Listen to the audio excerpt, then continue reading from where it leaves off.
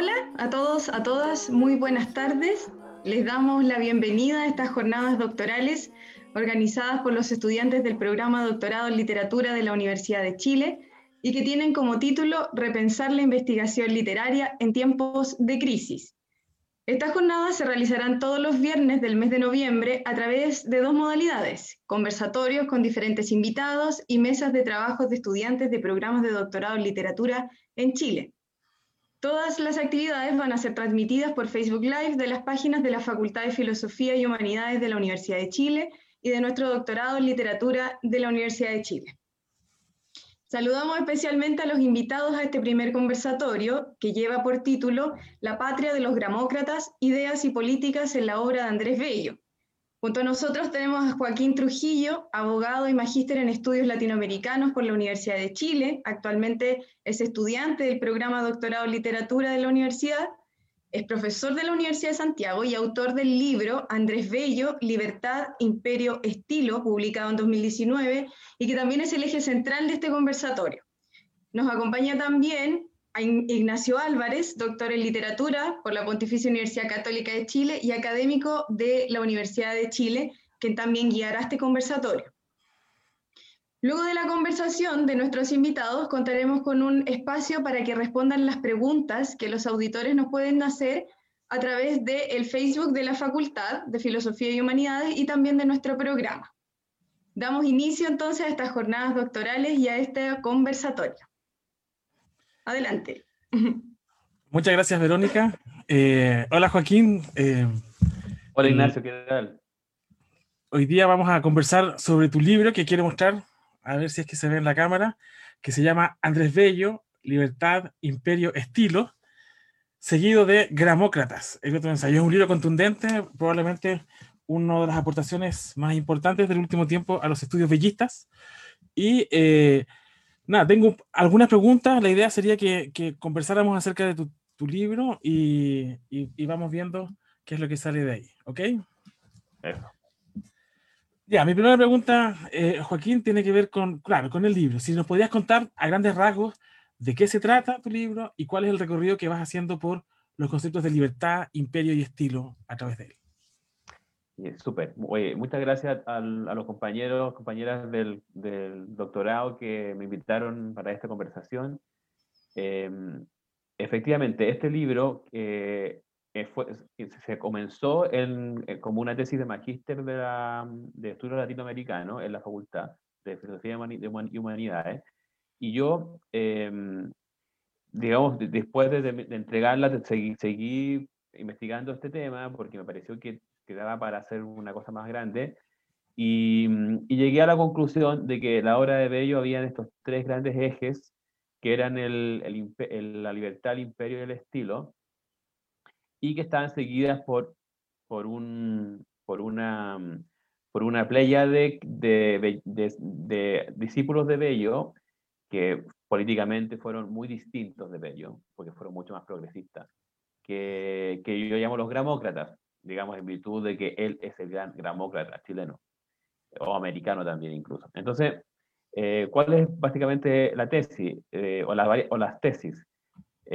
Que en el contexto de la emancipación de América, que es un proceso de descolonización temprano, que es muy anterior al que se vive después en el siglo XX, América, ¿cierto?, aparece como el continente de la libertad, o sea, frente, como por así decirlo, al eurocentrismo, a la imagen que Europa tiene de sí misma y que tiene del resto.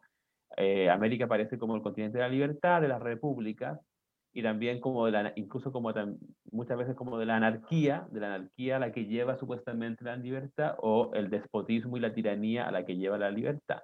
Entonces, como la libertad, que es entonces como una apuesta de la República Americana, es tratada por Bello. Entonces yo decía, bueno, hay distintas articulaciones de la libertad. Entonces hay libertades individuales, políticas que surgen, que se cultivan. Hay libertades colectivas, que son las libertades de los criollos, que se creen que pueden que se pueden revelar al poder de la metrópolis y al poder de la Santa Alianza Europea, y también otro tipo de tensiones de la libertad interna, de diferentes carismas, que son carismas de la libertad como el carisma de Bolívar versus el carisma más meritocrático de Andrés Bello, y así, ¿cierto? O sea, como la libertad como primer eje para entender el proceso, no solamente de la obra de Bello, sino que también en la relación de Bello con el proceso americano. Después, el tema del imperio, porque como Bello es un conservador en algún sentido, ¿cierto? Y tiene como mucho miedo a descontinuar absolutamente lo que ya había sido el orden imperial. Entonces, cómo el concepto de imperio en sus distintas articulaciones ayuda a entender, de nuevo, la obra de Bello y también la relación de Bello con América. O sea, América es un lugar donde había un imperio, que era el Imperio Español, que duró prácticamente 300 años y que se autoconcebía como la continuación más legítima del Imperio Romano, en contra, por ejemplo, del Imperio Británico, que era como un imperio advenedizo, hereje, ¿cierto? Que estaba rebelde a la autoridad papal, y entonces, claro, ese imperio se destruye, ¿ya? Entonces, ¿cómo se hace, piensa Bello, para de alguna manera continuar con ciertos elementos del imperio que para él valían la pena, como por ejemplo la lengua? O sea, la lengua más o menos común, que era la lengua castellana, entonces reforzar el imperio de la lengua castellana en lo que queda del imperio, entre las ruinas que quedan del imperio español. O bien, por ejemplo, lo que hace la actividad que hace Andrés Bello con la escritura de la legislación, de la nueva legislación. Es súper importante esto porque una de las cosas que quedó en pie del imperio español fueron ¿cierto? La actividad del poder judicial. O sea, se cambiaron todos los otros poderes del Estado, como que reiniciaron, pero el poder judicial en Chile, por ejemplo, y en otras partes continuó inalterado, o sea, con los mismos personajes dentro, que eran todos monárquicos. Entonces había que someter a la clase judicial.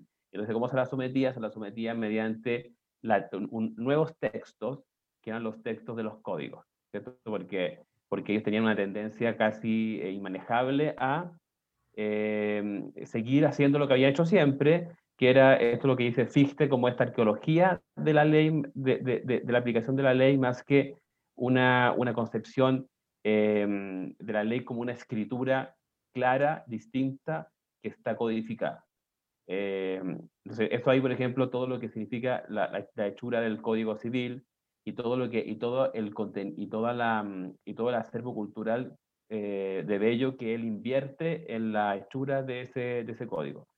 Y también el tema del estilo, que es la parte más larga del libro, que es la parte más extensa, que yo encuentro que y para mí por lo menos lo más importante, porque yo creo que la actividad de Bello, o sea, muchos de la época pensaron la libertad, muchos o escribieron sobre la libertad, o también sobre el imperio, ¿cierto? O sobre las normas, o sobre la importancia de la ley, o sea, todo ese discurso eh, en torno al orden que hay después de la caída del imperio español y el auge de la república. O sea, muchos comparten eso, pero una cosa que más define a Bello es el tema del estilo, o sea, de cuál va a ser el comportamiento que él propone para las repúblicas entre sí, las repúblicas frente al poder hegemónico de Europa y frente también incluso frente al poder hegemónico en América de Estados Unidos, y también el estilo, por ejemplo, literario, el estilo de las universidades, el estilo de la manera en que se hace la justicia, de que se imparte justicia, todo eso.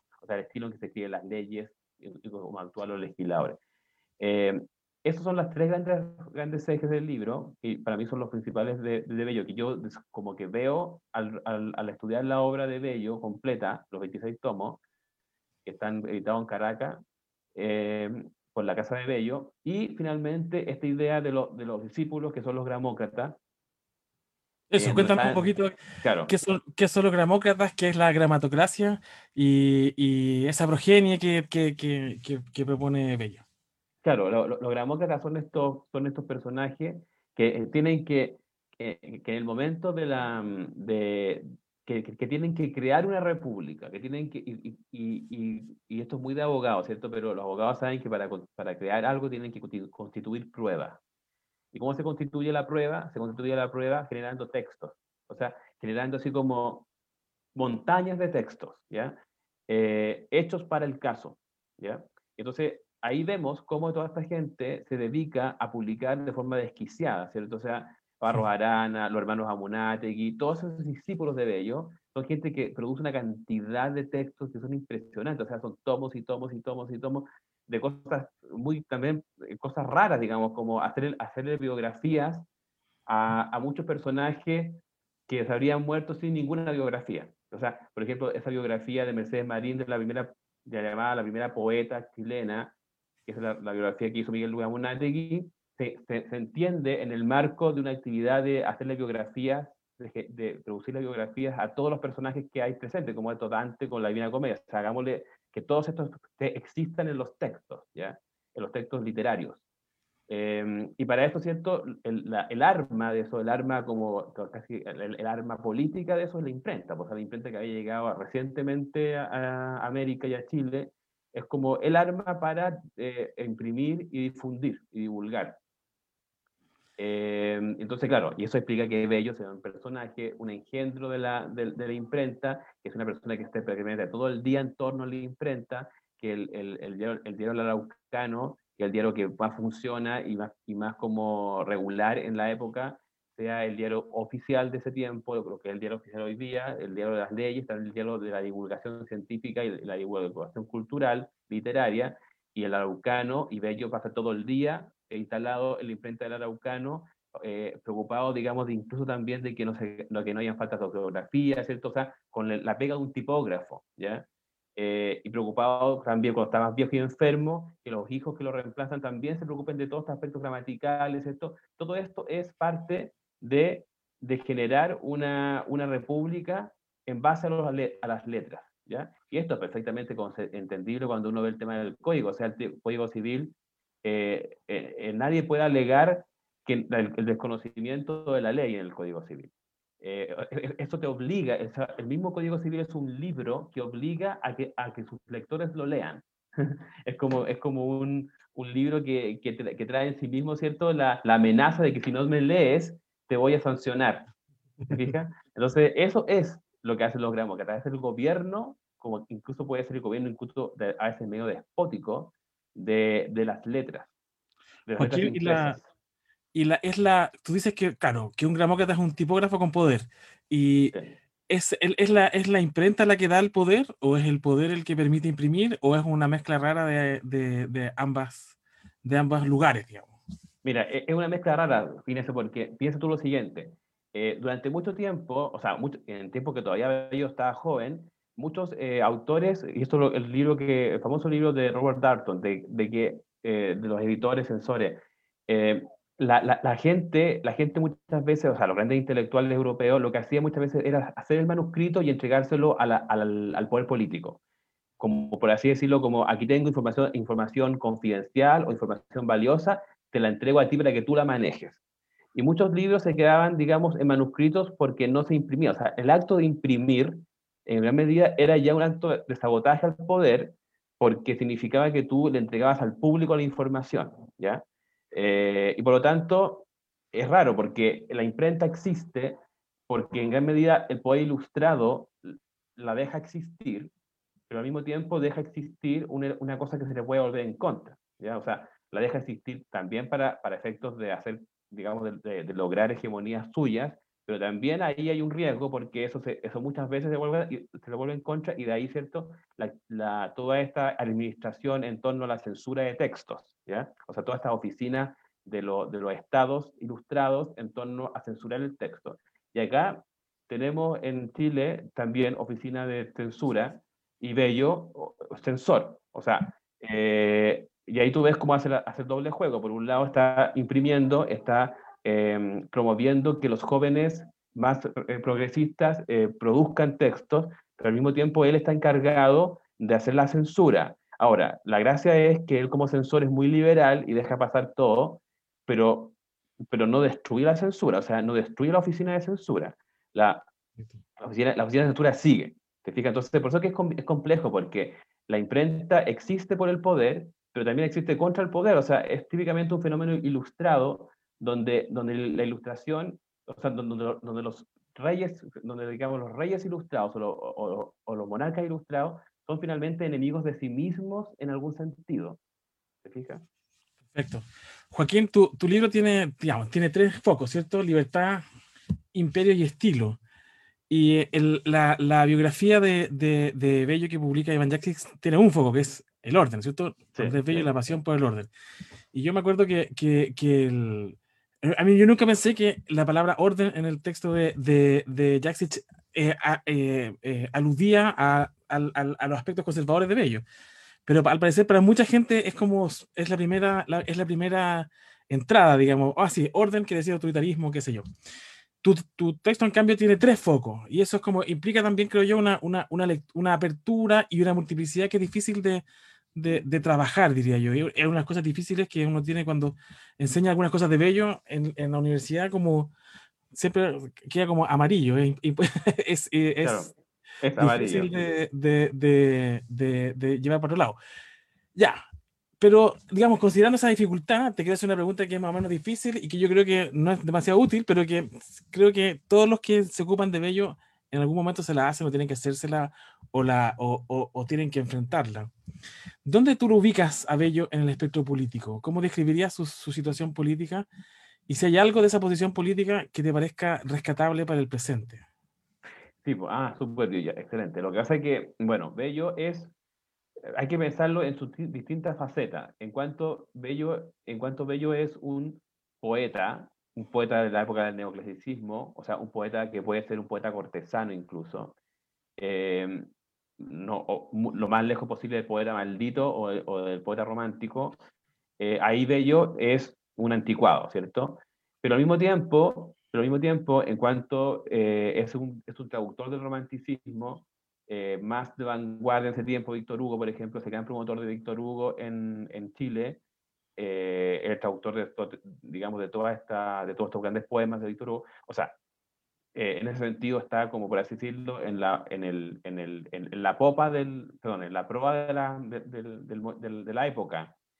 Por otro lado, ¿cierto? En cuanto se liga al poder político, y es lo que se llama un consejero áulico, como Dante fue consejero áulico, como Goethe fue un consejero áulico, es un caso complejo donde él apuesta por sofisticar al poder bruto, ¿ya? Entonces, es la típica apuesta que puede ser media fáustica, de que yo estoy en los recintos del poder para que el poder se comporte mejor.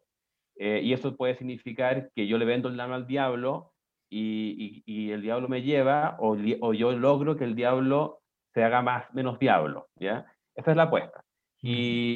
Claro, y es una apuesta muy goetheana, es como típicamente de la postura de Goethe en la época, o sea, no es novedoso eso. Y ¿Cómo le va en esa apuesta a Bello? es que le va bien, porque ¿sabes por qué le va bien? Porque si tú te fijas, la gente como Portales, que tenía un lenguaje así como, como de sexópata, ¿te fijas? Y que finalmente hay una carta donde muy ilustrativa, donde Portales dice, oye, ya no soporto más a Andrés Bello porque cada vez que yo quiero tomar una decisión, me enrostra los textos. Entonces, eso es muy importante porque una persona que gana discusiones enrostrando textos, o sea, finalmente enrostrando acuerdos que figuran, que están fijados en textos, es una persona que en algún sentido va ganando la discusión, porque si Portales realmente no le hubiese dado lo mismo esos textos, como él decía que le daban lo mismo, entonces tal vez no habría sido un problema de ello, o sea, se convirtió en un problema para Portales porque estaba teniendo influencia. Y por otro lado, Bello fue tan astuto que aún con esos problemas que generaba, no rompía el vínculo. ¿Te fijas o no? Entonces, el vínculo con Portal, o sea, con el poder más duro de la época, nunca se rompió, ¿ya? Aun cuando la tensión fue gigante en algún momento, o sea, en un momento igual Bello sintió que había que irse de Chile incluso, había que abandonar esta situación porque no daba para más. Pero, pero ahí tú ves cómo Bello triunfa, o un poco triunfa, y para mí lo más importante de eso es lo que él genera en su entorno. O sea, si él se hubiese quedado como un caso anecdótico de un intelectual venezolano inglés que intentó hacer algo en Chile y no lo logró, y se tuvo que ir como José Joaquín de Mora, se tuvo que salir arrancando, pero no pasó eso. El tipo envejeció acá, su familia se ligó a la élite chilena, cuando él no era de la más alta alcurnia, y, y por otro lado, lo más importante, generó todo este movimiento progresista de personajes que fueron demócratas, que fueron los que fundaron la Universidad de Chile, que fundaron la educación pública en Chile. Entonces, en ese sentido no fracasó. ¿Se fijan? ¿No? En ese sentido, la apuesta que hizo fue, o sea, por otro lado sí fracasó y la apuesta le jugó en contra, que es lo que él mismo reconoce cuando él dice en una carta a Gutiérrez, el argentino, que la vida como en torno al poder y en la oficina y en los recintos del poder, el gabinete del poder, lo tienen sumergido en la prosa. O sea, él ya se da cuenta que ya no es capaz de ser un poeta, de que ya no, de que como lo que lo había, como por así decirlo, movido en su vida, que era la poesía, y lo que era, porque él se presentaba como poeta al principio, eso ya no era algo que podía practicar. Y ahí en ese sentido, claramente le ganaron. Es terrible, ¿eh? Eso es un destino medio. Es haberlo invertido todo en un destino medio terrible. Ya, pero políticamente, Joaquín, al final, ya, ocupa muchos lugares, dirías tú, pero ¿qué? Es un extremo centrista? Es un extremo centrista, pero además hace una cosa muy extraña, que es que le ocupa sitios a los conservadores y le ocupa sitios a los liberales. Entonces es como que se hiciera el conservador o se hiciera el liberal como para representarlos de la manera que él cree más mejor. ¿Te fijas?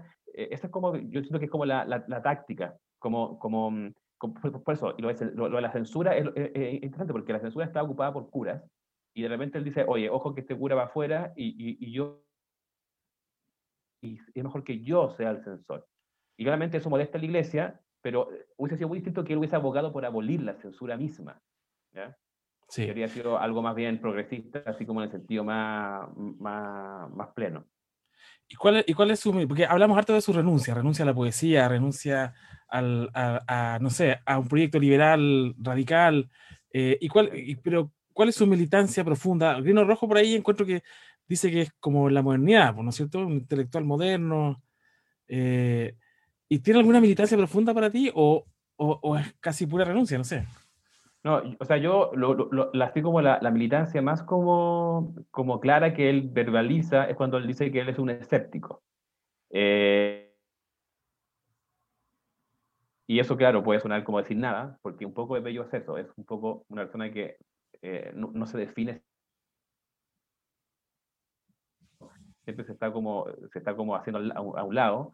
Y uno podría decir, y por eso que el caso de Goethe es muy interesante mirarlo ahí, porque es lo más parecido a Bello políticamente hablando, o sea, amarillo. Estoy a favor soy producto de una revolución, tengo poder gracias a una revolución, pero estoy en contra de la revolución. Trabajo para la clase dirigente, para la clase hegemónica, soy su sirviente, soy su mayordomo, pero al mismo tiempo en ese acto soy su esclavo, pero como soy tan importante para ellos, soy su amo. ¿Te fijas? A ese juego, eso es lo que él juega. Y como te digo, o sea, hay temas en los cuales es extremadamente liberal, como el tema, por ejemplo, del Código Civil, que el Código Civil en esa época era pura, como decían los alemanes conservadores, era puro cáncer revolucionario. Y por otro lado, es muy conservador, como por ejemplo en cuestiones que tienen que ver con legislación matrimonial del código, con temas, digamos, de filiación, de cuestiones que, como que por así decirlo, guarda, como le protege el monopolio a la iglesia sobre el tema de la familia, del estatuto jurídico de la familia. Ahí es conservador de ellos, súper conservador. ¿Para qué decir ¿para qué decir lo que tiene que ver con derecho laboral? O sea, Bello no tiene ni siquiera, no se le pasaba ni por la cabeza la importancia del derecho laboral. Hay una carta donde algo menciona, así como que da una idea de que tiene una conciencia del problema del capital y del trabajo, ¿cierto? Pero así como traducirlo en una legislación laboral, en textos que protejan el trabajo, no. Entonces, por eso y eso ya estaba vigente en ese tiempo. Y por eso que es un amarillo. Po. Si esa es la definición, es un extremo centro. ¿Sí? Joaquín, quería llevarte a un terreno un poco más literario ahora. Digamos, una de las cosas que es más entretenida en tu trabajo es como el apego que sentía, que tú describes en tu texto, de Bello por el Cid. ¿Nos podrías contar un poco de esa relación? Sí. Cuando Bello llegó a Londres, como digamos casi en calidad de anónimo, porque iba como secretario de Bolívar y López Méndez, y él se quedó en la casa de Francisco Miranda, que era este especie como de titán americano que se había ido a Europa como a hacer la historia europea él. Entonces, se queda en esa biblioteca y estudia y ahí encuentra la edición que hizo del siglo XVIII de Sánchez del Cid, pero que era una edición que estaba muy mal hecha digamos, para Bello, y Bello como que contempla la idea de mejorarla, ¿ya? Entonces durante muchos años, o sea, durante décadas, Bello trabaja en una edición mejorada del Cid, y ahí es donde entra el tema de su estudio en la biblioteca del Museo Británico, porque ahí también mucho tiempo lo dedica a cuestiones relacionadas con el tema del Cid, ¿ya? O con, por así decirlo, como el tema de la literatura medieval, los temas de la rima en la Edad Media, temas que tienen que ver con el origen de las nacionalidades europeas, de la lengua romance, todo eso. Y, y finalmente ese libro, este es un manuscrito que él mantiene durante muchos años, se lo trae a Chile, y él intenta como ofrecerlo, ya cuando está muy viejo, así como creo que en la década de los 50, 60 del siglo XIX, él intenta ofrecerlo a la Academia Española, Real Española de la Lengua, que estaba en ese tiempo estaba de secretario ahí, dirigía Bretón de los Herreros, y eso como que no tiene mayor recepción, ¿ya? Y finalmente eso se publica acá. Y claramente había sido una obra gigantesca de trabajo, que ahora es muy admirada por los estudiosos del CID. Yo creo que lo importante de eso tiene que ver en gran medida con lo que dice Iván Jaksic, ojo, que el problema del CID es el problema es el problema de la cuestión sobre la ley, por lo menos como lo ve Bello, o sea, como el problema del hombre que es un guerrero que tiene que, en algún sentido, defenderse como un abogado, o defenderse con la retórica del abogado. Digamos, y además, por el hecho de que el CID le permite entenderse también a sí mismo, porque hay que pensar que la idea, que Bello, que había sido un funcionario del Imperio Español y que ahora aparecía, digamos, circulando como un funcionario de la República, tenía que dar una explicación respecto de su vuelta de chaqueta, ¿ya? Porque ya había gente que lo acusaba de ser un soplón, de ser un sapo, se lo acusaban de distintas cosas, habían calumnias en ese sentido, o sea, esto no pasaba piola, el hecho de que Bello hubiese cambiado de bando. Y entonces el problema del CID también era un poco este. Entonces, ¿cuál es la idea? Que en algún sentido la majestad de la ley es lo que permite, como por así decirlo, disolver la antinomia entre la monarquía y la república, porque en el fondo lo importante no es que haya monarquía o que haya república, lo importante es que haya apego a la ley, ¿cierto?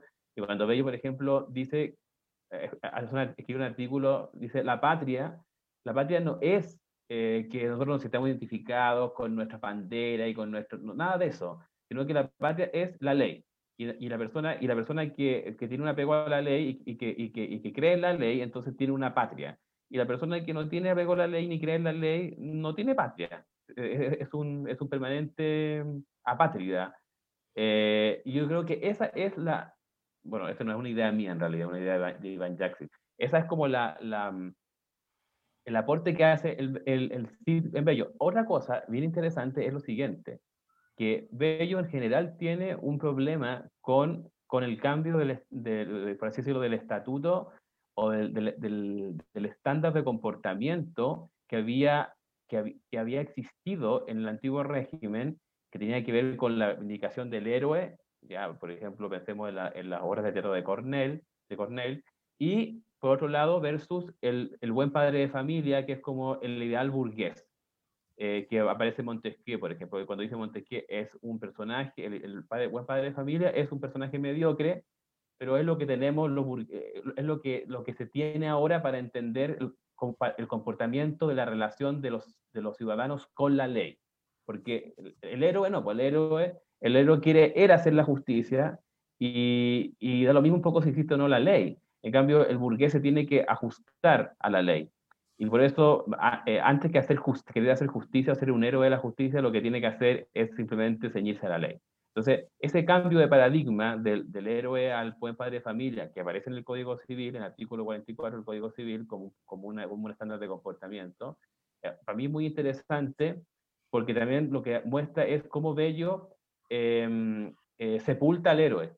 Él mismo contribuye a sepultar al héroe, pero en su típica actitud doble, lo sepulta y al mismo tiempo le hace honores. ¿Se fija? Eso es lo que yo Sí. creo que, de ahí digamos, la sección sobre el sí. Todo lo que estás contando, Joaquín, a mí pucha, me resuena inmediatamente con lo que estamos viviendo, digamos. La idea de el apego a la ley irrestricto, aunque cambie el régimen. Ahora mismo estamos discutiendo cómo se tiene que cambiar la ley fundamental de la República, digamos, Exacto. que es la Constitución. Digamos, ese extremocentrismo que decías tú, a mí me parece que hay ahí mucho que pensar para el presente.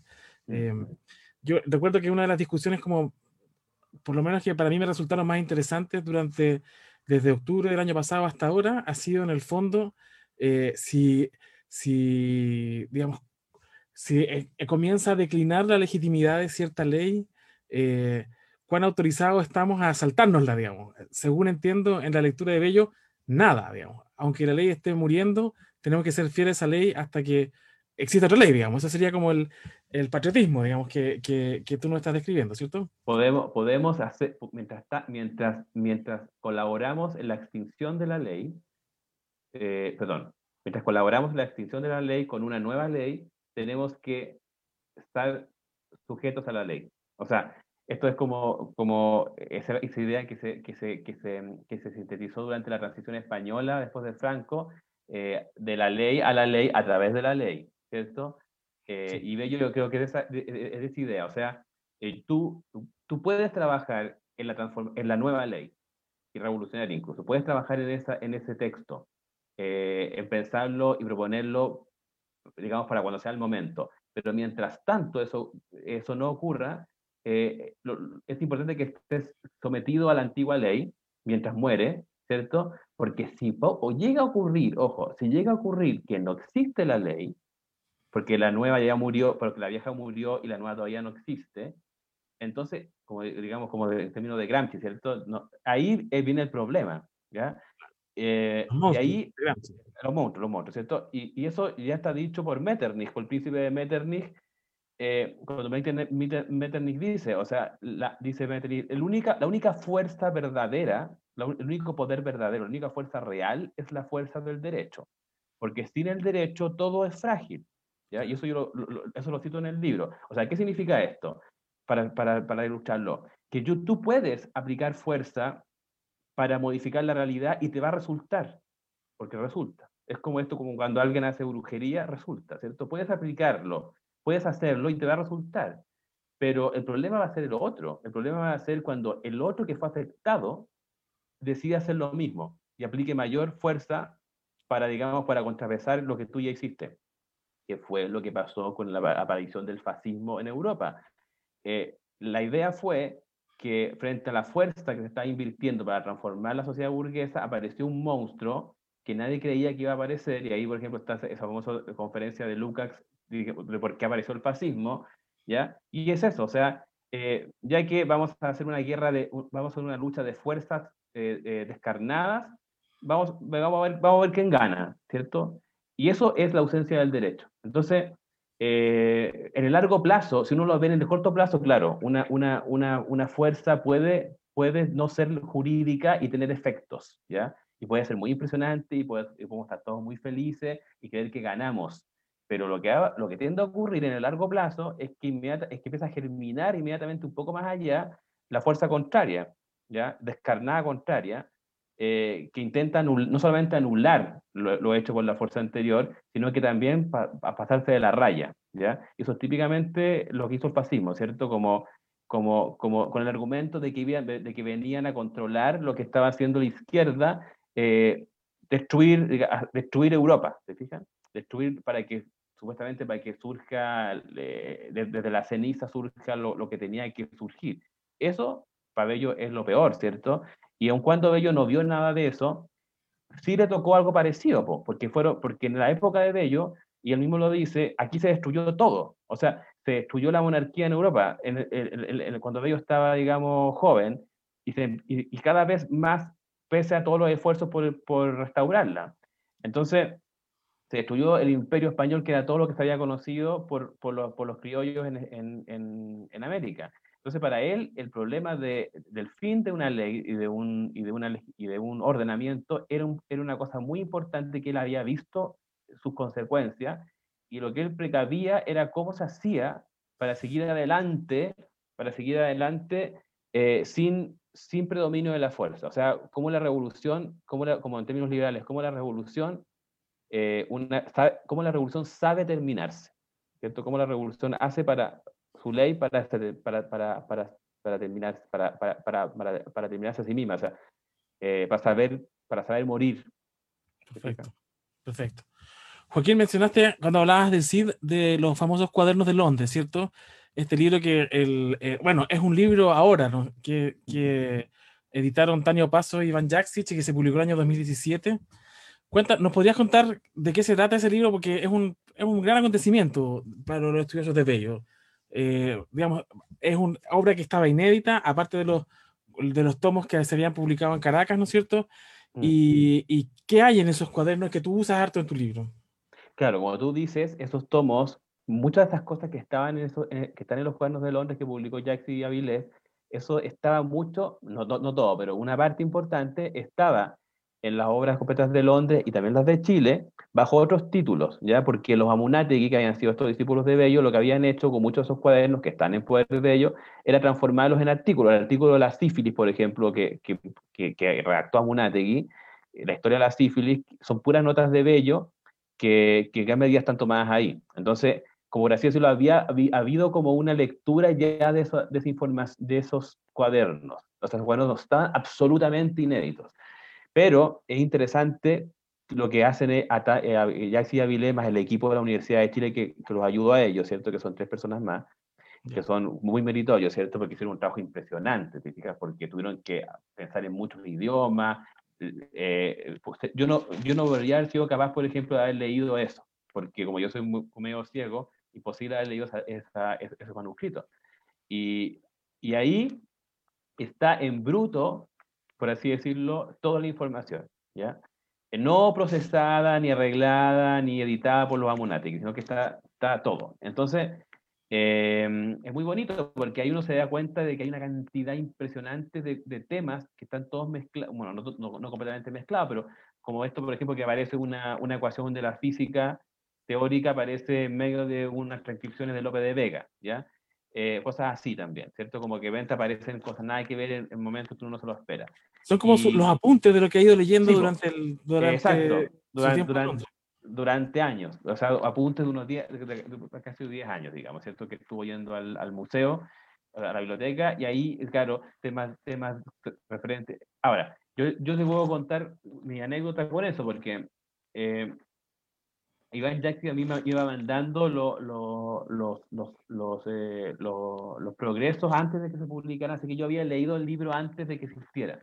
Pero faltaba que existiera para que yo lo pudiera citar con número de página, digamos, ¿cierto? Entonces necesitaba el libro para ver los números de página y ver lo que había ocupado. Yo muchas de las conjeturas iniciales que tenía en el libro las confirmé con muchas de esas cosas que están ahí. Por ejemplo, el predominio del tema del imperio romano y sacro romano germánico en la cosmovisión de Bello, yo la pude ahí, que era al principio una más o menos conjetural, yo ahí la pude probar mucho más claramente, porque muchos de los textos, o sea, muchas de las notas están dedicadas a cuestiones de ver cómo sobrevive el imperio romano en la Edad Media, cómo sobrevive el derecho romano en la Edad Media, cómo sobrevive la idea del emperador.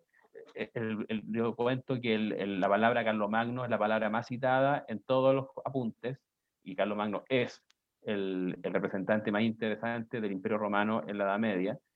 Y así, pues, o sea, eh, como te digo, habían algunas ideas que estaban como conjeturas que yo después pude probar con eso y esto es como una pillería que yo hice, porque yo primero se me ocurrió y después lo pude probar. Y, y lo otro interesante, disculpa, es que tiene que ver con cuestiones que dicen relación con el origen de las naciones en torno a las lenguas, que es como una típica preocupación del romanticismo de la época, que eso está muy presente en los cuadernos de Bello, y que te dan una idea de de cómo el tipo está tan en la punta que se da cuenta de que la filología es como una manera de entender el surgimiento de las nuevas sociedades. ¿Te fijas? Oye, Joaquín, ¿y se podría decir que Bello como que durante el tiempo de Londres tomó sus apuntes, leyó y cuando estuvo en Chile se puso a elaborar esos propios apuntes, ¿o no? O es una Sí. romantización de su trabajo? No, es verdad. Es verdad. Fíjate una cosa, po. O sea, todos los grandes libros de Bello son todos publicados en Chile. O sea, Claro. la producción de Bello en Londres, así como es la que está en las revistas, las tres revistas, en el Censor, en la biblioteca y en el Censor de la biblioteca y la biblioteca Repertorio. americana, el repertorio americano, sí, gracias. Las silvas que están ahí, ¿cierto? Algunas traducciones que había hecho sobre Horacio, Virgilio, de algunos cantos. Pero la gran producción de Bello que lo hizo célebre es a partir de los 50 años. ¿Te fijas? O sea, cuando ya el tipo ya está viejo en la época, en esa época de 50 años era un anciano decrépito.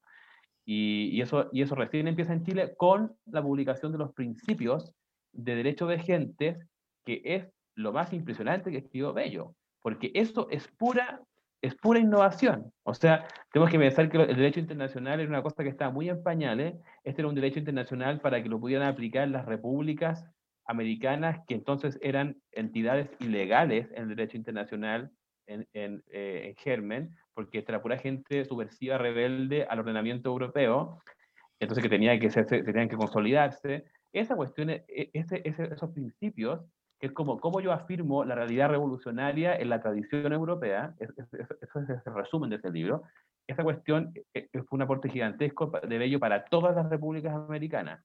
Y ¿para qué decir después la gramática americana? O sea, la gramática de la lengua castellana dedicada a lo americano, que es lo mismo, digamos. O sea, cómo se hace para que la lengua española, que según ellos peligraba de ser reemplazada por otra, como la francesa, para deshacerse completamente de todo vestigio en América del imperio y del oscurantismo, cómo eso se hace mediante un libro, ¿cierto? Como tú haces un manual filosóficamente fundado para que las personas se hagan conscientes de la importancia de qué es lo que están de la lengua que ocupan, que fue el aporte de la gramática. A mí me parece muy impresionante este modo como desplazado de trabajar los apuntes. Creo que también hay una discusión que es o sea, no una discusión política, una discusión como de método, de cómo trabajar, la idea de las fichas, qué sé yo. Todo eso a mí me parece ya en un terreno más cotidiano, bien interesante y bien choro de pensar. ¿Tú tienes alguna idea de cómo trabajaba Bello como en la práctica, así como en los aspectos más materiales del asunto? Agarraba sus cuadernos de Londres y se ponía a escribir, que si tenía, esta es una pregunta que está fuera del libreto, pero tenía una biblioteca muy importante, Sí, qué sé, supongo que por muy grande que hubiera sido la biblioteca de Bello, tampoco era suficiente para todo lo que hizo, ¿no? mira, eso es súper importante porque los cuadernos de Bello son el resultado de la pobreza. O sea, de cuando tenía muy poca plata para comprar libros, qué sé yo, entonces, y te pasaba frío, entonces se quedaba al lado de la estufa en la biblioteca y anotaba, o fotocopiaba en algún sentido, ¿cierto? Fotocopiaba para hacer las fichas. Y lo juntó ordenado en estos varios cuadernos, algunos de los cuales se perdieron, pero la mayoría está. Y lo otro es la biblioteca, que está tratado, que está súper bien tratado en el libro de Barry Beleman, que ha visitado la facultad, que ballista canadiense creo que es, donde él revisa la biblioteca completa de Bello, y entonces va viendo cuáles son los autores que leyó, ¿cierto? Cuáles son y ahí ver que la mayoría de los libros, pese a haber vivido en Londres, son libros franceses, en lengua francesa. Hay muchos otros que son en inglés, otros que son en italiano, en latín, menos en griego y poquitos en alemán. Y eso, claro, esa biblioteca que era bastante grande, esa biblioteca toda vino a Chile, y después Bello siguió encargando libros de Europa que le a diferentes personas y también que le mandaban a su hijo. Entonces Bello, por ejemplo, leyó a Lamartine cuando estaba produciendo, digamos, de un año a otro. O, te fijas, o sea, por ejemplo, la Revolución de 1848 de Lamartine, que fue como así como un libro casi escrito simultáneamente con la Revolución del 48, esto Bello lo tuvo. ¿Ya? Entonces, el tipo estaba muy bien provisto en su biblioteca, y yo creo que, claro, o sea, los cuadernos de Londres son el resultado de la época de pobreza. La biblioteca no. La biblioteca es más, ¿te fijas? Hay más ¿Tú plata ahí. haces algunos apuntes en tu libro divertidos acerca como del manejo de la plata de Bello, que nunca fue una persona muy, muy rica, pero que gastaba todo el libro, digamos, pero que su esposa era la que llevaba más bien la rienda en ese aspecto? ¿Cómo era, cómo es, digamos, ahí hay un Sí, apunte? porque es muy interesante eso de que no eran una familia, era una familia que fue pobre y que dice Bello incluso al límite de la mendicancia en Londres, que vivía en un barrio de los barrios bajos. Eh, y entonces, era gente cuando llegó a Chile, por ejemplo, la señora de Bello, Elizabeth Dunn, esa señora lavaba ella la ropa en la artesa en el patio, frente a la gente que pasaba por la calle. Entonces, mucha gente, digamos, pituca, decía, ¿cómo es posible que esta señora esté lavando ella en la artesa en el patio frente a la gente que pasa? ¿Ya? Entonces, eso, obviamente, una señora de la alta alcurnia chilena no hacía ella eso, ¿ya? O sea, tal vez sí lo hacía, porque había muchas que lo hacía más escondida tal vez, ¿ya? No se ponía Pero en la vereda. claro, no se ponía en la vereda frente a todo el mundo a tirar a mostrar, digamos, la lavaza. Entonces, esas cosas que tenían como que no eran típicas de la burguesía o de la alta burguesía, sino que eran más bien que mostraban que habían tenido una vida más rústica, y además los problemas económicos. O sea, Bello tuvo siempre problemas económicos en Londres, y en Chile digamos que tampoco se hizo millonario para nada, y la poca plata que tenía se la gastaba en libros.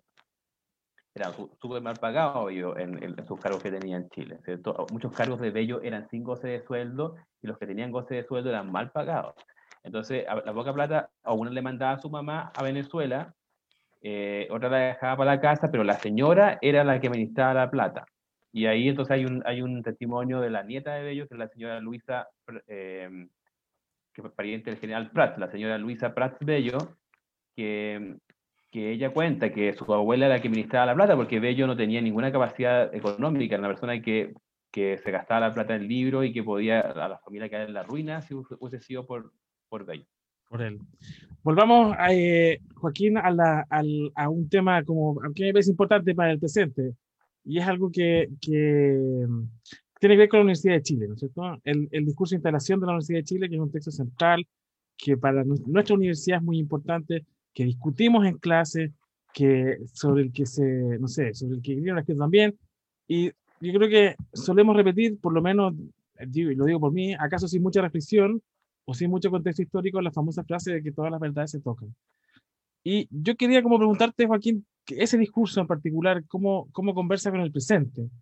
Y en relación con lo que proyectaba Bello a mediados del siglo XIX, ¿cómo ves las tareas de la Universidad de Chile en el presente? Esa es la pregunta más complicada, pero a ver. Sí, porque hay que pronunciarse sobre cuestiones delicadas, ¿por cierto? Bueno, ese discurso tiene una frase famosa, la verdad, todas las verdades se tocan, que tiene mucha razón Guino Rojo, yo creo, cuando él dice, ojo, que esa frase es para tranquilizar a los curas, ¿ya? Porque era como decirle, ya, no se preocupen que lo que vamos a hacer aquí no va a ofender la fe, ¿ya? Porque todas las verdades se tocan. O sea, aquí vamos a confirmar por medios científicos, por así decirlo, lo que la fe ya sabe. De acuerdo. No vamos a decir nada demasiado nuevo. Es un poco como una frase para tranquilizar al sector conservador que no lo quería poner de rector. O sea, aquí teníamos al cura Meneses que tenía doble doctorado contra una persona que no tenía título universitario. Y en Argentina los rectores eran los curas. Exacto. Entonces aquí teníamos a un candidato con doble doctorado, que era cura, que había sido el rector de la Universidad de San Felipe y que circulaba con toda la parafernalia del rector todavía cuando ya se había abolido la universidad, circulaba todavía así, ese señor quería ser el rector. Y versus este señor que no sabía, que era afuera y que no tenía título universitario. Entonces, él tenía que afirmar la universidad. Y 7 años después de que Bello dio el discurso, hubo un intento en el Parlamento para terminar la Universidad de Chile. Hubo un intento para que se dijeron, esta universidad no funcionó, terminémosla, ¿ya? Y Bello tuvo que hacer gestiones para que eso no se tradujera en la realidad y la universidad siguiera existiendo. Entonces, en la Universidad de Chile hay conspiradores que la quieren destruir, ¿ya? Y Bello supo, esto es muy importante, Bello supo mantener bajo control al sector ultramontano, al sector ultraconservador, al sector católico, que estaba dentro de la universidad, ¿ya? Y por eso la Facultad de Teología, ¿ya? Pero, y ahí viene, digamos, el problema inicial, que es como un problema inicial porque es del siglo XIX, que es cuando Barros Arana no sabe administrar la disidencia conservadora dentro de la universidad. Y se le escapa a la Universidad Católica. La Universidad Católica fue un fracaso de la Universidad de Chile, porque la Universidad Católica fue todo el grupo conservador que se salió y que se fueron a hacer su convento particular, digamos, el año 1888. Ese es el origen de la Universidad Católica. Y ahí el fracaso fue Barros Arana, el discípulo de Bello, que no supo manejar la situación. Seguramente a Bello no le habría pasado lo mismo, no le pasó lo mismo, ¿ya? No se le generó esa universidad paralela. Con esto no digo que la Universidad Católica no deba existir, sino que a lo que voy es que dentro de la lucha de poder que había por mantener una universidad con el sector disidente, con los sectores contrarios dentro, se le escapó un sector. Y entonces, claro, yo veo el discurso de fundación de la Universidad de Chile como una síntesis de todo el pensamiento de Andrés Bello, de todas las cosas que él pensó, que reflexionó sobre la poesía, sobre el derecho, sobre la ciencia, sobre la gramática, sobre todo. Es una síntesis, en el cual hay por así decirlo, un canapé para cada sector que lo está mirando. Entonces hay un canapé para los conservadores, un canapé para los autoritarios de centro, hay un canapé para los curas, un canapé para los liberales, para la juventud liberal literaria, que él menciona también y que le tira muchas flores. Todos ahí reciben como una parte en la torta, y hay que también fijarse en los autores que va citando, ¿ya? Porque, por ejemplo, cita a Goethe, ¿ya? También cita a Chateaubriand, que había sido un personaje que había participado en el Congreso de Verona, que fue este intento del año 23, por enviar una expedición de todos los europeos para reconquistar América y traerla, digamos, de nuevo al Imperio Español. Esto fue el año 23, no después del proceso de reconquista.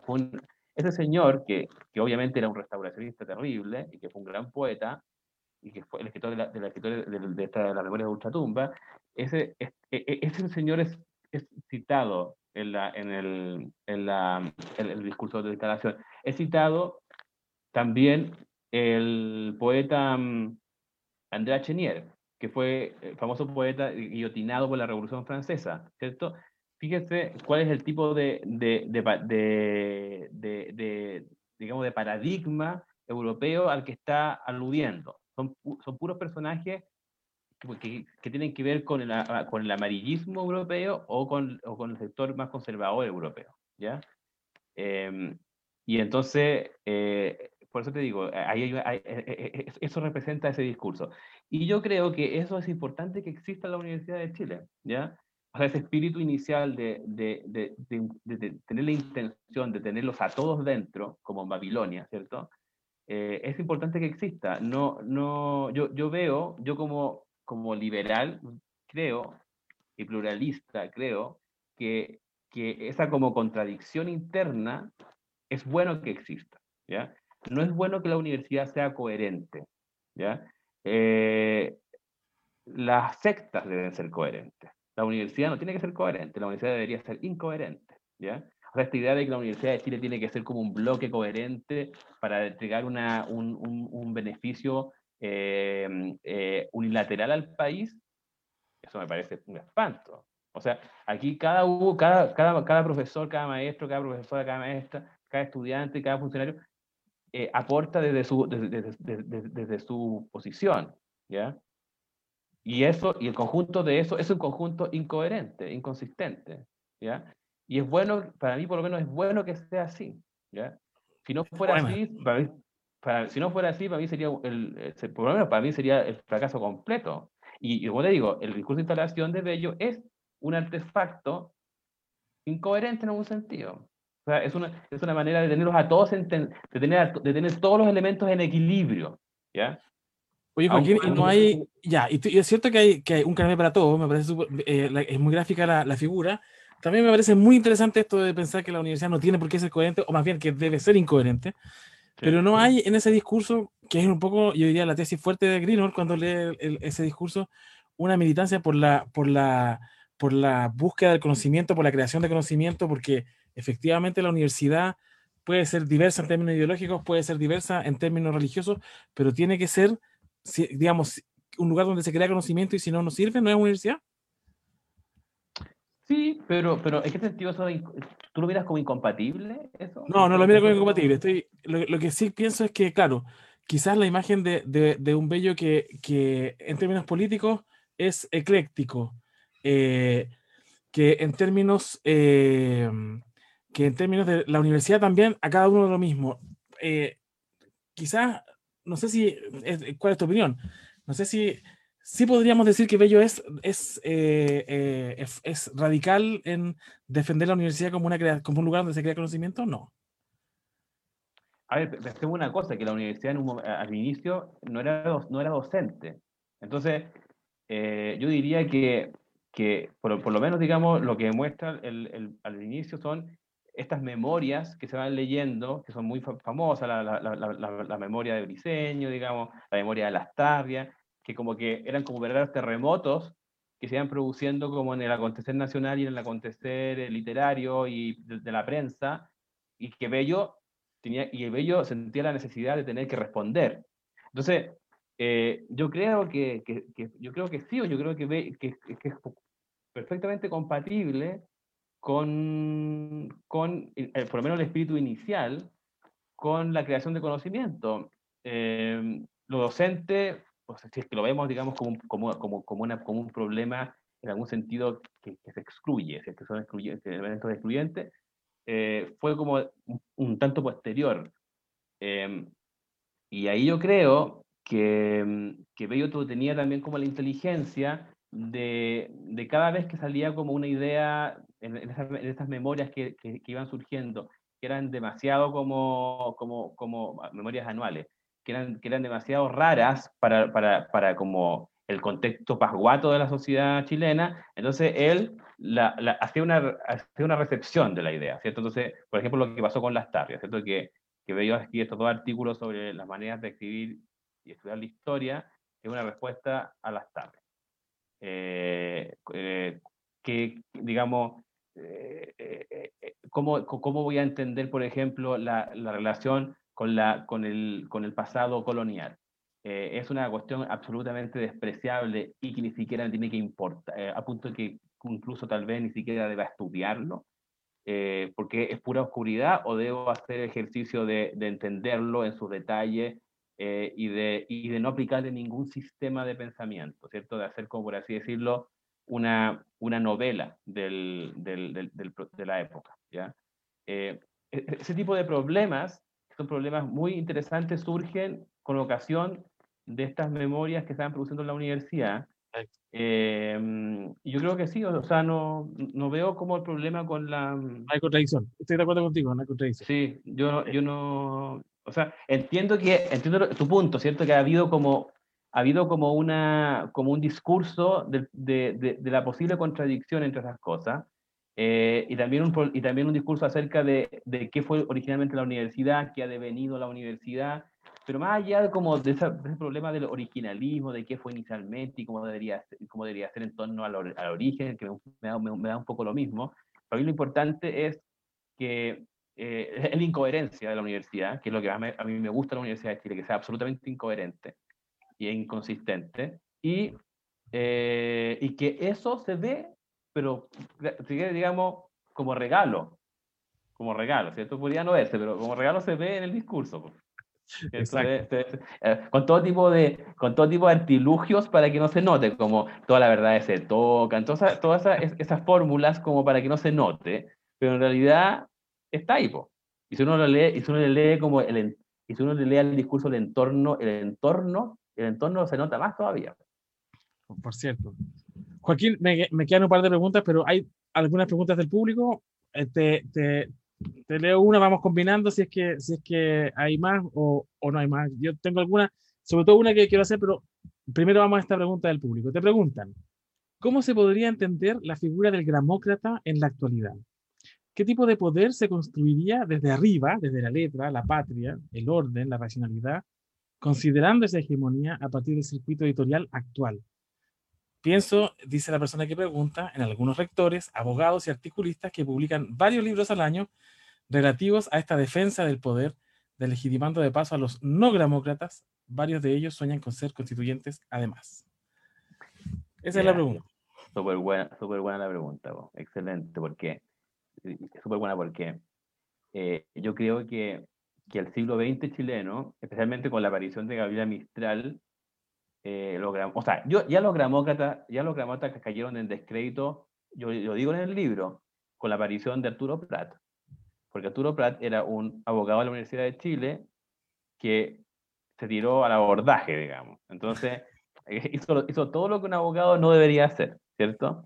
Entonces, ya, y ese gesto provocó en su época, no digo que yo esté defendiendo eso, sino que para que veamos lo que pasó, provocó en su época toda una histeria colectiva alrededor del heroísmo que supuestamente había que desterrar.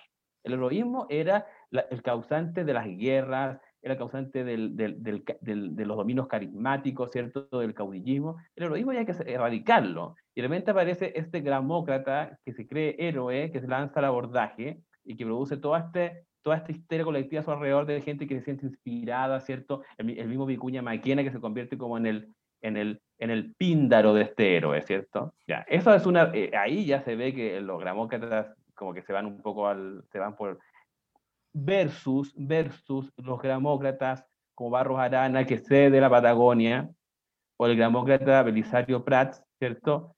Que era el ministro de Marina, el ministro de Guerra de la época, que digamos que no tuvo el heroísmo de Prats. Entonces, a eso voy cuando digo que ya desde el inicio los gramócratas estuvieron con problemas, y cuando aparece Gabriela Mistral, yo creo que es como el segundo reinado, creo yo, literario en la historia de Chile en el siglo XX, también porque en el caso de ella es educada en un momento por así decirlo, gramócrata, que era este señor que se llama Adolfo Iribarren, pero ya ella después despega de eso y ella se transforma como, no digamos que claro, ella publica textos, ¿cierto? Pero su poesía podría ser perfectamente oral. Ya podría ser como la Nakhmatova en la Unión Soviética, que circuló durante mucho tiempo como oral, o escrita en las paredes de las casas, o escrita en las cortezas de los árboles. La poesía podría estar perfectamente escrita en las cortezas de los árboles, no en el soporte hegemónico ligado a la prensa. ¿Ya? Entonces, por eso que te digo que ya eso de los demócratas está muy en tela de juicio. Ahora, cada vez que surge un poder, por así decirlo, un poder rústico, o no rústico, sino un poder brutal, como por así decirlo, de índole portaliano, que se vuelve importante el caso de los gramócratas, porque fíjense ustedes lo siguiente, que todo el problema constitucional que tenemos hoy día, no completamente, no, perdón, no todo, en buena parte depende del hecho de que la Constitución de 1925, que fue la Constitución bajo la que permitió el gobierno de la Unidad Popular, ¿cierto? Que es una cosa inédita en el mundo, ¿ya? Y que además defendió el presidente Salvador Allende en la moneda, ¿ya? Esta constitución que también decían defender lo que hicieron en el golpe de Estado, en verdad la tiraron, la tiraron a la basura e hicieron esta nueva constitución, que fue la primera vez en la historia de Chile que se proclamó oficialmente una nueva constitución, la de 1980. En la 25, la del 33, no el documento oficial no dice nueva constitución, dice reforma. Cuando Andrés Bello hablaba de la constitución de 1983, que fue la que supuestamente él colaboró en escribir, él mismo la llamaba reforma de la constitución liberal del 1828. Entonces, aquí voy, los demócratas tenían este concepto de que tenían que siempre encadenar, concordar la existencia de la República en sus distintas apariciones como textuales, ¿ya? Pero eso se rompió con la aparición de Jaime Guzmán en el escenario constitucional, y de ahí viene todo el problema que tenemos hoy día en buena parte, ¿ya? Porque hay otro problema que no tiene que ver con eso, pero en buena parte viene eso, ¿ya? Las constituciones eran textos que reemplazaban al monarca, o sea, eran textos para reemplazar al monarca. No hay monarca, hay constitución. En la medida que tú la constitución la conviertes en un papel prescindible o lo cambias cada 20 años o cada 2 o cada 3, entonces no estás entendiendo cuál es el papel del instrumento, jurídicamente hablando y simbólicamente hablando. ¿Y qué pasa con los demócratas hoy día? Claro, hay una... disculpa, Ignacio, te interrumpí. No, te iba a decir eso mismo. Ya estamos de acuerdo ya. Entonces, ahora, yo sé, porque soy también de Gómez Milla, ¿cierto?, que hay todo un discurso, y yo también de una parte comparto, en contra de la letra, en contra o sea, no sé si en contra, pero que desconfía de lo que ha hecho la letra, de lo que ha hecho la prensa, de lo que ha hecho la imprenta, de lo que ha hecho ese dominio digamos, desde ahí, ¿cierto?, que es hegemónico, etc. Pero ojo, que con el Internet, con la aparición del Internet, eso cada vez es menos así, porque el Internet es una plataforma muy democrática donde puede aparecer el texto, ¿ya? El texto antiguamente, como estaba sometido a soportes y a circulaciones que tenían un privilegio, entonces eso era mucho más como, digamos, el problema era, digamos, mucho más claro. Pero con la aparición del Internet, o sea, ya con la aparición de la imprenta ya eso un poco se debilita, pero con la aparición del Internet mucho más, porque en teoría todos podemos en algún caso entrar ahí y decir y escribir lo que queremos escribir, ¿ya? Ahora, que nos lean, ese es otro tema, y que nos lean o no nos lean tiene que ver con la circulación, digamos, hegemónica del texto. Entonces, si alguien escribe tal vez en un blog, no lo leen tanto como se escribe en el Mercurio, ¿ya? Eso es verdad, ¿ya? Pero eso se tenderá a irse corrigiendo con el tiempo. Cada vez estos diarios supuestamente importantes tienen menos lectura, y hay, digamos, mucho más pluralidad de medios en Internet. Entonces, no sé yo hasta qué punto eso se hace. Yo, además ojo, que yo creo que hay gente que aparenta que ser parte digamos, del ser herederos de la gramatocracia, pero en realidad son herederos forzosos, porque si uno se fija bien, lo que están haciendo con el texto, porque, a ver, disculpen, la gracia del texto de Bello o de los Amunátegui o de Barros Arana era que ellos tenían una intención también como estética, ¿ya? Pese a que estaban muchas veces haciendo cosas nada que ver con eso, que eran textos meramente útiles, había siempre una idea, digamos, una intención estética.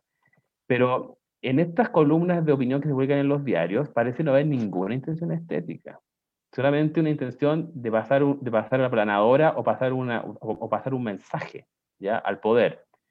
Entonces, eso no es, según lo que como yo lo veo, eso no es ser un demócrata en el sentido bellista, porque el demócrata en el sentido bellista está ligado a la producción de un texto que pueda ser un texto clásico.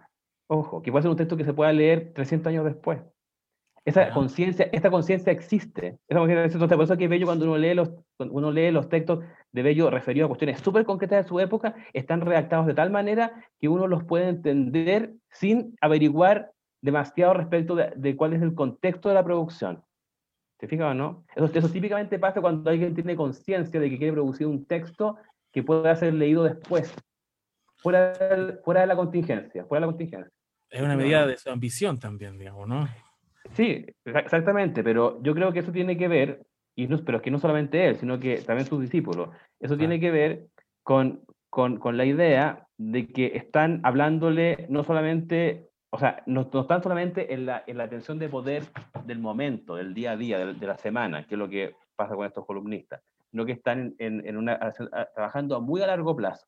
Entonces, por eso es que la preocupación, por ejemplo, estética que tienen, como por hacer algo que sea bello, ya que sea bello para una generación posterior, por ejemplo. ¿Ya? Eso no está en el presente. No, pues eso yo no lo veo en el presente, porque esas columnas que se están leyendo, yo encuentro que están muy mal escritas. Po. Además que, además que están como con una cosa así como, como que el texto fuera como si estuvieran boxeando. Te fijas como si estuvieran como si estuvieran ocupando el texto como un dardo o como un misil. Como si el texto tuviera una finalidad muy como eh, elemental. Falta estilo, como dirías tú. Falta estilo, falta estilo. Entonces, bueno, gracias, me olvidé. Falta estilo. O sea, hay ausencia completa de estilo, que es la tercera gran parte de la cuestión. Exacto. Bueno, si alguien quiere hacer alguna pregunta, por favor, siéntase con toda la confianza de hacerlo. Nos llegan las preguntas. A propósito del estilo, quería preguntarte por el estilo de tu libro. ¿Hay alguna? A mí me parece que es un estilo que se aleja como del formato académico estandarizado. Es bastante, para ocupar también palabras de Bello, ad narrandum. Es muy entretenido de leer. Pero que también haces algunas afirmaciones en contra de un ensayismo como más bien formal, academicista, y eso se conecta con otras discusiones del presente, ¿cierto? Ya, pero te preguntaría, ¿cuál es el método que tú reivindicas para la investigación en humanidades? Sí, qué bueno, sí, esa pregunta me encanta porque me permite decir algo muy importante para mí. Yo creo, personalmente, que nosotros los humanistas no tenemos que dejarnos obnubilar y llevar digamos, por las técnicas de producción de otras áreas. Yo sé que esto es muy repetido y que un poco como conservador, como, ay, no, no hay que seguir la ciencia, qué sé yo. Pero nosotros, o sea, mucha de la gracia que se encuentran en los textos de las humanidades en la historia tienen que ver no con lo que dicen necesariamente, o lo que querían decir, sino que con cosas que dijeron sin darse cuenta. ¿Ya? Entonces, por ejemplo, no sé, pues uno va a Platón y encuentra que de repente hay una frase que puede abrir todo un campo de investigación y de pensamiento que en verdad quizás no es lo principal del texto, sino que es como, por así decirlo, algo que se le escapó o que no fue consciente de que se estaba diciendo, ¿ya? Y que leído desde ahora sí se puede leer de otra manera. Entonces, yo siento que de repente el formato de paper lo que está provocando es que eliminemos toda como singularidad del texto. Y eso nosotros mismos estemos como sofocando una posible lectura que no teníamos la intención que se produjera. Entonces, esa cuestión la encuentro preocupante porque somete nuestras producciones, de nuevo, a una contingencia muy estrecha. Y entonces, por eso que yo reivindico esta escritura, que está llena de gérmenes, ¿cierto? Llena de gérmenes, que la escritura esté llena de gérmenes. Y que si alguien se siente contaminado y siente asco, no tiene que dar lo mismo. O sea, hay que reivindicar, creo yo, eso. No puede ser que caigamos en una escritura absolutamente aséptica, para que parezca, para que aparente ser un conocimiento científico. ¿Te fijas? Eso es lo que, o sea, esto digo yo como que hay un derecho ahí, a decir la verdad, e incluso a decir verdades que todavía no sabemos cuáles son, y dejarlas pasar, ¿ya? Para que otros las vean después. Y eso yo creo que ha sido la gran aporte que ha hecho las humanidades en la historia. O sea, perdóname que yo ocupe estos conceptos tan conservadores, pero tiene que ver con esa singularidad. Entonces, si toda esa singularidad la eliminamos, la pulimos para que no aparezca como un germen, entonces no sé, pues, no sé hacia dónde estamos yendo. Y yo lo que intento hacer con este libro, en el estilo que muy bien Ignacio hace ver, es como mostrar de que uno puede hacer algo en un estilo, de este tipo, que es como más bien narrativo, que de repente mete algún chiste, uno que otro chiste, no sé si son buenos los chistes, a veces son fome los chistes, pero intenta hacerlo, o de repente haciendo un pie de página sobre algo que no tiene mucho que ver, también, como abriendo una posibilidad que no voy a seguir, pero la dejo aquí colgando por si acaso, dejar muchos hilos, mostrar muchas hilachas. Yo creo que los textos tienen que mostrar muchas hilachas. A mí eso me parece el mejor argumento que he escuchado. Bueno, yo en general estoy en la posición contraria, digamos. Yo, No, sí lo sé, sí lo sé. Y es más, a mí me interesa también, trabajar el otro lado para no ser, digamos, desfenestrado y lanzado al océano. Pero, pero te fijas que yo ya, encuentro pero que es, eso bueno, pero es un buen argumento el decir que en el fondo los textos no puedes mutilarle su inconsciente, en el fondo, no puedes mutilar sí, el po, inconsciente del texto. Me parece un buen eso. argumento y de hecho un mucho mejor argumento que el argumento que normalmente se utiliza, que es como del tipo, eh, bueno, porque las humanidades son bacanes y nosotros somos bacanes y nosotros no nos sometemos a la ciencia y en fin, digamos, tiene muchos males el ensayismo, como sin ninguna disciplina, digamos. Yo creo que tiene muchos males. Pero la idea Sí, de pues que un muchos males, texto muchos males. tiene que mostrar su inconsciente, eso me parece interesante y provocativa. Y hasta creo que uno podría encontrarle defensa, incluso. Porque, Bueno, porque también, vuelvo. porque, tam- Sí, porque también disculpa, porque también es una manera de ser honesto. ¿Te fijas? claro. También es una manera de ser honesto. O sea, Y de es la hecho, manera que vende. Sí, o sea, los textos que no tienen inconsciente son los textos que están completamente codificados, ya sea por la ideología, por la metodología, lo que queráis, pero son en el fondo textos que no dicen nada. Y en eso exacto. yo te doy todo el crédito a ese argumento. Bien, bien, bien, bien. Oye, Joaquín, ya, yo sé que te estás moviendo a otro concepto en el trabajo de Bello en tu tesis doctoral, que sería el concepto de aprovechamiento. Eh, Cuéntanos de qué se trata esa cuestión, cómo surgió, qué tiene que ver con este libro y para dónde te va a llevar ahora. Sí, po, yo llegué a este concepto cuando ya estaba terminando el libro, po, y me di cuenta que en realidad, es la más importante de todo, y que en realidad debería escribir el libro entero de nuevo en base a ese concepto. Pero ya no iba a hacerlo entero de nuevo, entonces pensé, ya, este libro tiene que ser las notas preliminares para esta cuestión que para mí realmente parece que es lo principal, ya que es el concepto del aprovechamiento en Bello, y cómo él concibe el aprovechamiento. El aprovechamiento, yo ahí estaba investigando, digamos, en el origen del concepto, en los distintos diccionarios antiguos, digamos, de varios siglos, y claro, y existía desde, digamos, por lo menos desde la vocabulario de Nebrija está, y, y se va como perfeccionando, se va afinando, va incluyendo varias acepciones, y qué sé yo, y siempre está vinculado a temas como de renta, o temas como de lucro también incluso. de aprovechamiento. Entonces, a mí, yo creo que es muy revelador este texto a propósito de la discusión con Lastarria, donde Bello dice que es una fatalidad de las naciones nuevas como la nuestra tener que ceñirse a lo que han hecho las otras para no equivocarse demasiado, aprovechándose de esos logros, ¿cierto? Para efectos propios. Entonces, esa cuestión abre, realmente esa constatación de Bello, esa toma de postura de Bello, abre todo un problema respecto de la originalidad americana, ¿ya? Respecto incluso de la originalidad europea, también respecto de hasta qué punto nosotros podemos sacar partido de lo que fuimos o de lo que ya no somos, ¿cierto?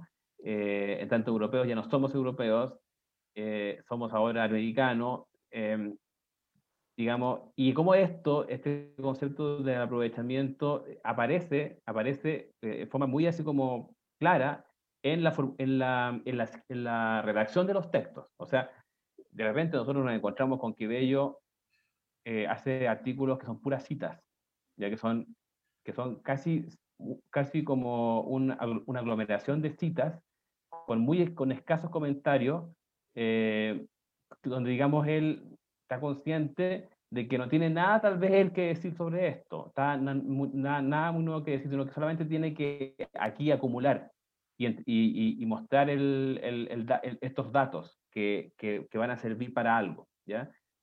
Del mismo modo, ¿cierto? El aprovechamiento tiene que ver también con una tensión como beligerante geopolítica con el mundo europeo o con el hemisferio norte, en lo cual hay distintas como maneras en torno a distintos filósofos, a Adam Smith o a Hegel, de pensar como la negociación que había, la negociación entre los distintos hemisferios del mundo, cómo se puede sacar partido de eso, ¿ya? Y ahí, claro, lo que yo estoy viendo es que en el fondo, tal vez Bello, incluso él, no es nada más que eso, o sea, no es nada más que como un engendro del aprovechamiento, como de tener conciencia de lo pequeño que uno es, o sea, de lo pequeño que de lo pequeño que se es en el escenario en que se está, y por lo tanto, habiendo esa conciencia, ¿qué resulta de esa conciencia? ¿Cuáles son los resultados de esa conciencia? Y Bello como eso, como esa pequeña conciencia de lo pequeño que se es, contra todo lo que se ha pensado, que se ha visto como que Bello es un gran humanista y un gran científico americano, toda esa cháchara, digamos, como que en realidad lo que no ha visto o no ha investigado bien es toda la cita, toda la paráfrasis, ¿cierto? Todo lo que Bello no es autor. O sea, me interesa más que nada todo eso de Bello en lo cual él no es su autor. ¿Ya? Ok. Joaquín, creo vamos cerrando y te agradezco mucho esta conversación. Y nada, quizás lo único que me quedaría por mencionar es tu faceta de novelista. Eres autor de una novela publicada que se llama Lobelia, y que no sé si de repente ya aprovechemos 2 segunditos. ¿Qué diferencia hay entre escribir una novela y escribir un libro como el de Andrés Bello? ¿O no es tan distinto? No, es tipo, o sea, la novela para mí es una cosa mucho más entretenida, o sea, por de pronto es una sensación mucho más agradable escribir eso que un libro sobre Andrés Bello, porque aquí uno es completamente, yo por lo menos me siento completamente dueño de la imaginación. En el caso de Bello, la imaginación está muy constreñida, ¿ya? Y claro, tú tienes razón, porque uno puede hacer una comparación, porque hay una tendencia novelística en el libro sobre Andrés Bello. Ahora, también en mi novela hay una tendencia ensayística, ¿ya? Y también hay hacer muchas citas, ¿ya? Entonces, en algún sentido, ambas cosas no son tan distintas, están como, van un poco una mano de la otra, y esa novela, ojo, que yo la reivindico, para mí es mi trabajo más importante que yo he hecho, porque en algún sentido esa novela es como es un alegato del bellismo chileno, histórico, Ok, como de personas que, que se rebelan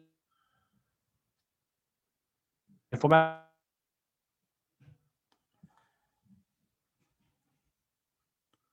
O sea, rebelión, en algún sentido, como, no realismo, como yo me gusta presentarlo, pero es eso, es como la rebelión no, de los progres, sino que la rebelión de los fachos pobres. Pero no, pero visto,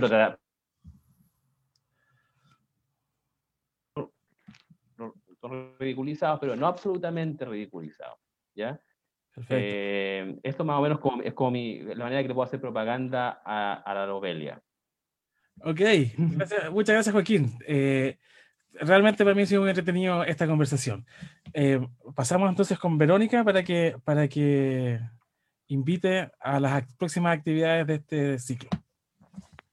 Sí, bueno, quiero agradecerles muchísimo a nuestros invitados, Joaquín, Ignacio, por este interesante diálogo, pero también quiero agradecer a todos quienes se conectaron a la transmisión, invitarlos a los próximos conversatorios que se van a desarrollar todos los viernes de noviembre en este mismo horario a las 12 del día.